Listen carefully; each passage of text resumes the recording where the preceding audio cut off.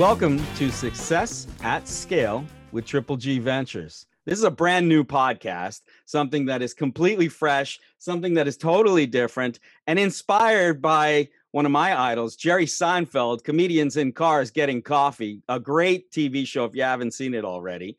But it's really meant to talk about the world of business and growth. Talking about hey, what's going on in the world and how to thrive in uncertain times. And today, this is our first episode. I'm super excited to have my really, really good friend, Mr. Richard Weir. Richard is a highly world-renowned, really, executive. He works in the world of recruiting. And I thought, what a great way to start, because to me, people is everything. And Richard knows how to find good people, connect with good people, and help people do great things in the world. So without further ado, let me introduce you to Mr. Richard Weir. Richard, tell us about you.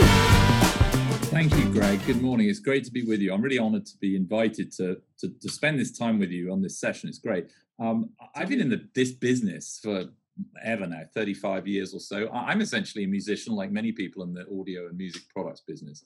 I didn't quite know what I was going to do. I was kind of an engineering major, if you like, but didn't really want to be an engineer. And I just got sucked into the world of recording and music products and sales.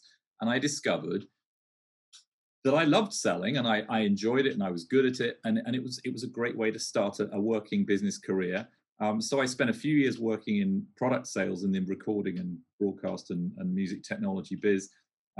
Just moved on through that, getting more into product and marketing, which I also enjoyed. Worked for a few really, really strong brands, but very much with a fairly international focus, even though I've always been based here in the UK. And found the whole process of brand and product development, brand positioning, developing a business into new markets absolutely fascinating. And through all of this, I was always also interested in the people aspect of my colleagues, my teams, the companies I worked in, which were generally quite small, in fact. And then in my mid-30s, when I was thinking, you know what, I feel ready to start my own thing. I thought I like working, I work hard. Honestly, I thought if I'm going to work this hard, I'd like to do it for myself. And there was a number of things I explored doing. But when I talked to my close friends or business colleagues about what I might do next, the thing that kept coming up was recruitment. I kept thinking, you know what, I think I should do this. And I started a recruitment business with a specific focus on our industry, which is the audio technology, music products, broadcast equipment world. I started a specific business back in the 2002 with a view to trying to come up with a bit more of a bespoke service for an industry that's not typically or traditionally used to working with outside recruiters.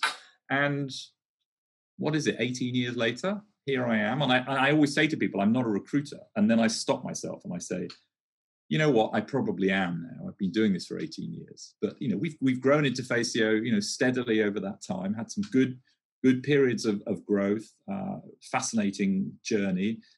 Recruitment's changed.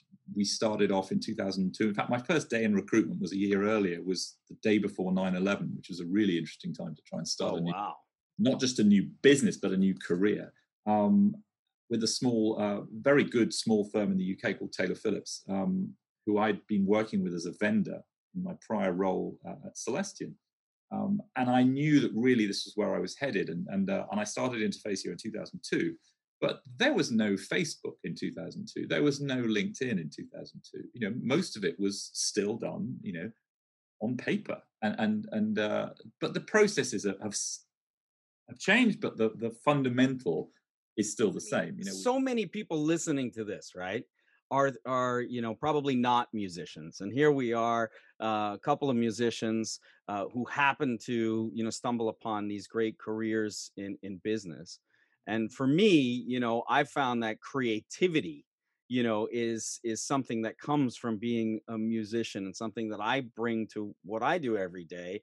I even go so far as to say business is a form of music, right? If you get all the parts and pieces to connect, it really works.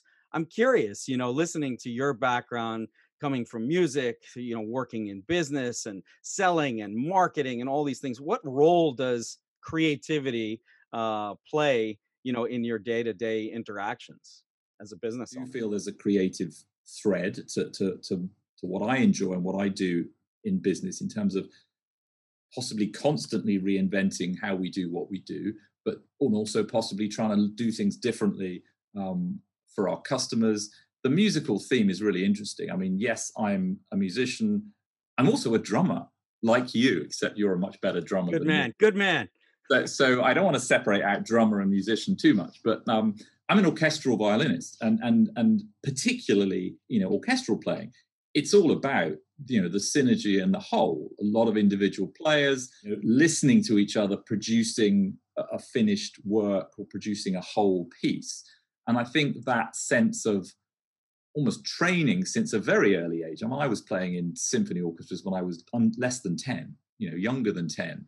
And it's probably just been instinctive. You sit around, you're with other people, you're watching somebody who's leading, who's maybe a conductor, you're reading music, and you're playing together, and you're listening to other people. And that's a sort of analogy, I suppose, for working in teams. And there's probably a lot of sport analogies too that work well from a business point of view. The drumming perspective, of course, is different because when you're sitting at the kit, you're at the back, you're trying to lay it down, you're trying to hold everyone together. Sometimes there's a bit of flash and flare, although certainly not with me playing. But I've seen you playing, and I think so. The drumming thing is interesting because you really are laying down the pulse, and you're holding everyone together. But from a creativity point of view, I think also it's interesting if you have an opportunity to create and be creative and invent and innovate. That's what makes it interesting. Right. If you're not creating and innovating, it could become pretty dull pretty quickly. I mean, one of the most exciting things about starting Interfacio was creating something literally from nothing, and not only a business from nothing, but I was possibly a little bit arrogant and a little bit snooty about recruitment, what I perceived as recruitment. And I thought, I don't want to just do what people do already. I don't want to do what the high street recruitment agencies do, or even the big exec search companies. I want to do something bespoke and new and innovate a little bit, because I think our customers will respond to that. So that in itself was great fun and enjoyable. And now, a long time later, with a slightly more mature business, we are still constantly innovating and creating and thinking, how can we do it differently? How can we improve? Yes, creating something from nothing. I mean, that is, the whole, early stage startup game, even into some of the mid-sized companies, and even large, because quite frankly, you're always introducing some